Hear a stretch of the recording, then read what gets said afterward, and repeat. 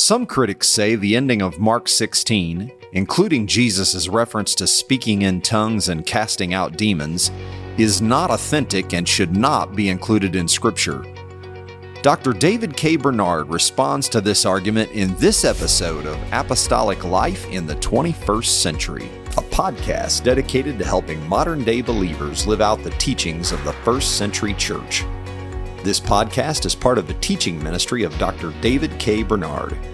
Dr. Bernard has dedicated his life to studying the Bible and helping believers apply its message to their daily lives. Thank you for joining us for this episode. Anyone who's read Mark 16 in the New International Version has seen the following note after verse 8 that says, the earliest manuscripts and some other ancient witnesses do not have verses 9 through 20. If you look at John chapter 7, again in the New International Version, there's a note that says the earliest manuscripts and many other ancient witnesses do not have John 7:53 through 8:11. What's going on here? Can you explain why this note was included? And I guess the bigger question is Mark 16, 9 through 20 and John 7:53 through 8:11, is there reliable, should they be included in our Bible? That's an important question, and what we're talking about is what's known as textual criticism.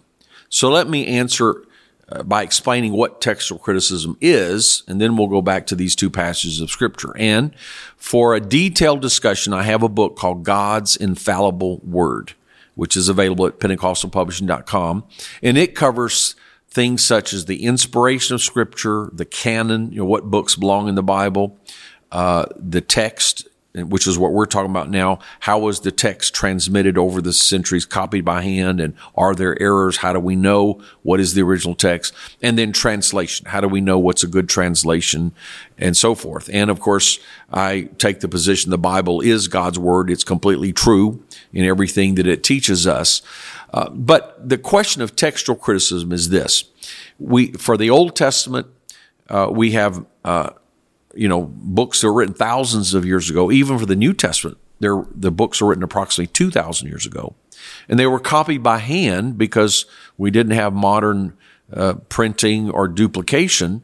And so when you copy a huge manuscript by hand, there's likely going to be some small errors. So how do you know if, and to compound the problem, the oldest manuscripts that we have, so say for the Old Testament, are about 1,000 years old. So that means they're a couple thousand years later than the original. So there could be 2,000 years of transmission where we don't really know, we can't independently attest what happened.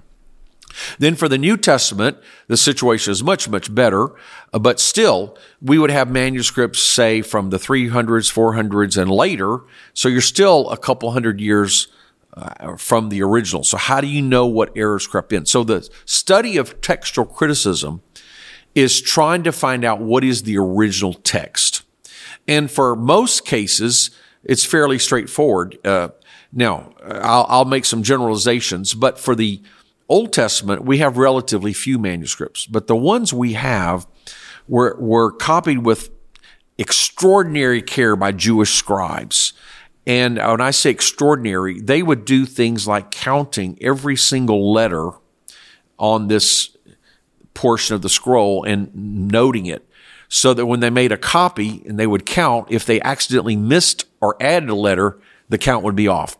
And so they took almost fanatical care to double check, triple check, do all kind of numerical studies to make sure they had an accurate text.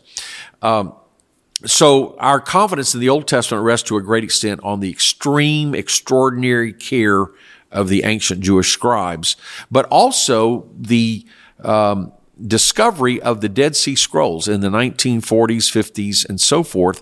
We found scrolls from the Dead Sea that were 1,000 years older than what we had. And so in one moment, we could compare 1,000 years of copying. What did it do? And what we found is the manuscripts we have are highly reliable, that they were almost identical. And where there were changes, it was mostly spelling or obvious errors or obvious changes that don't affect meaning. Now, with the New Testament, not all scribes were so careful. you can see many errors. However, we have over 5,000 manuscripts of the Greek New Testament, far more than any other ancient book of the time. And we have fragments from the 2nd century. There's one fragment from the Gospel of John that's possibly only 20 years after the book was written. So in contrast to every other ancient book, we have far more manuscripts of the Bible, and we have much earlier manuscripts of the Bible. So we can have a high degree of confidence. So yes, if you compare 5,000 manuscripts, and that includes portions, not total, you can see errors, but just as a simplistic thing, let's say 2 manuscripts have a different word in a certain place. So how do you know which is original? Well, if 100 manuscripts have the word and only one manuscript is different, it's pretty obvious. Well, that one guy made a mistake. Probably 100 people didn't make a mistake. Probably one guy made a mistake. So textual critics have developed a series of rules like this. How do you know which reading is more accurate? So for all practical purposes, we can get back to the original text just by using these scientific methods far more than any other book. So for example, whatever you have read about Caesar, or whatever you've read about Roman history or Greek history, those are based on a relatively few manuscripts much later. So if we discount the Bible's textual criticisms, we would have to say everything you've ever read about Roman history, Greek history is far more likely to be bogus because we have far more evidence for the text of the New Testament than any other historical book from that time or before. Now, having said all that, so in principle, there could be in the New Testament, there could be some phrases that maybe weren't original, and that really disturbs some people. But the modern translations usually will point that out, and they will point if there's a phrase that was omitted or they feel like doesn't belong there, they will put a footnote. So you still have that phrase. And some people, get very indignant about this discussion. But if you just step back and take a look, no doctrine is affected by any of these questionable phrases. And in almost every case, if one of the modern translations omits a phrase because they say it wasn't original, what you usually find the same phrase or very close to it is in another place. So it's not as if the statement is never made. It's just a question of, did a scribe add it somewhere? Did a scribe duplicate it? So the error is not really one of, should this concept be there? The error is it should be at this location or that location, or is it repeated? And so really not only are all the major doctrines of the Bible amply supported by the undisputed text, but even the phrases and comments, are going to be supported throughout the text.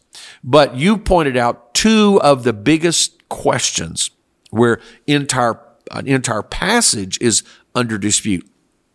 And I would say, based on my study, I do believe that the ending of Mark should be recognized. And I do believe the story in John 8, which is the story of the woman caught in adultery, should be there. So in both cases, I believe that a scholarly yet conservative approach to textual criticism would say, yes, these 2 should remain in the text. The issue for them is they're not present in 2 or 3 of the oldest manuscripts, although they are present in the majority of manuscripts. So the thought is, well, the earlier ones should be respected more than the later ones that are copies.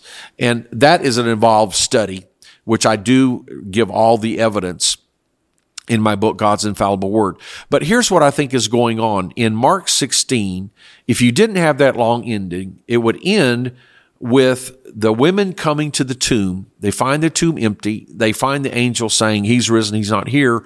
And the women were frightened. And that would be the end of the book. It seems highly unlikely that the book would end on a note of fear. And even though it mentions Christ's resurrection, it doesn't give his appearance. So the climactic moment of the gospel is gone. So just based on internal evidence, I would say, surely that can't be the end of Mark. So maybe in some of the ancient text, maybe a portion, the last page was cut off, so to speak. The last part of the scroll got damaged. And so maybe when somebody copied it, they had an incomplete copy. So I can see where a few early copies could have ended up not having it. But I believe that God would have preserved the text. He would have kept his hand on it so that if there really is an ending, it wouldn't have been just completely lost to scholarship. And when you study the ending of Mark, it seems like the critics that are quick to jump on it, it's because they really don't like the content. So yes, there is textual evidence, but they're quick to jump to that evidence because it talks about miracles and signs. It talks about speaking in tongues and divine healing. And then there's this little statement, they'll take up serpents and if they drink any deadly thing, it shall not hurt them. And so because the vast majority of critics have no experience with the supernatural, speaking in tongues, miracles, signs, wonders, it's embarrassing to keep it in, and it's easy to say, you know what, we don't like it. Of course, my point there would be, once you get rid of an anti-supernatural bias, it's much more reasonable at it. And even respected textual critics, probably the most respected conservative textual critic, Bruce Metzger, said, well, even though we don't have complete evidence that it was there in the ending of Mark, we do find it so many times, in so many ways. And by the time the councils, actually, there were councils that decided which books belong in the Bible. And by the time those councils met, that ending was already there.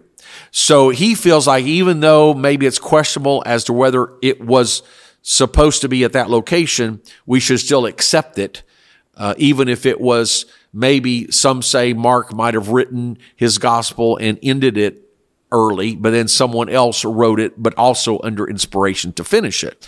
So he feels like it should still be accepted, even though the question of who wrote it or what place it should be in might be open to scholarly dispute. And I would simply say, as far as taking up serpents, it certainly is not talking about the practice of some Appalachian churches of picking up rattlesnakes to prove you have faith. That'll make a lot of people feel a lot better about it. I think it's not talking about, the Bible tells us clearly we're not supposed to tempt God. So even when the devil tried to tempt Jesus, jump off the pinnacle of the temple and the angels will catch you. And he quoted scripture for that. And Jesus said, don't tempt the Lord your God. So yes, angels will protect you, but that doesn't mean you should run out in traffic and see if the angels are going to protect us from getting hit. So yes, as in Acts 28, Paul was picking up sticks to make a fire and a poisonous snake came out and bit him and everybody thought he would die, but he just shook it off in the fire and God protected him. That would be a perfect example. Not that you should deliberately handle snakes, but if you get accidentally bitten or you get accidentally poisoned, just like you trust God for healing, you trust God for protection. I think that's an easy explanation for that passage. And in addition, in Luke chapter 10, Jesus said, I give you power over serpents and scorpions and all the power of the enemy. And clearly in that context, he was talking about spiritually. So there could really be a spiritual application that he's talking more about in the same context of Mark. It says you'll cast out demons. So he could be talking about you will be able to overcome, evil spirits, serpent spirits. So either way, both physically and spiritually, there's a perfectly good understanding of the ending of Mark that fits the rest of the New Testament. And by the way, if you want a full-length book, scholarly book that goes into great detail to explain why the ending should be there, Nicholas Lunn, L-U-N-N, the original ending of Mark. So I do believe we should accept the long ending of Mark as part of Scripture. The other passage, John 8, it's really interesting because it's similar evidence. In fact, there's, I think, a little more textual evidence for the ending of Mark even than the passage in John 8.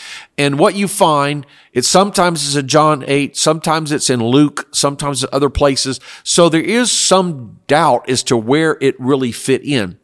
But there, the critics are much nicer.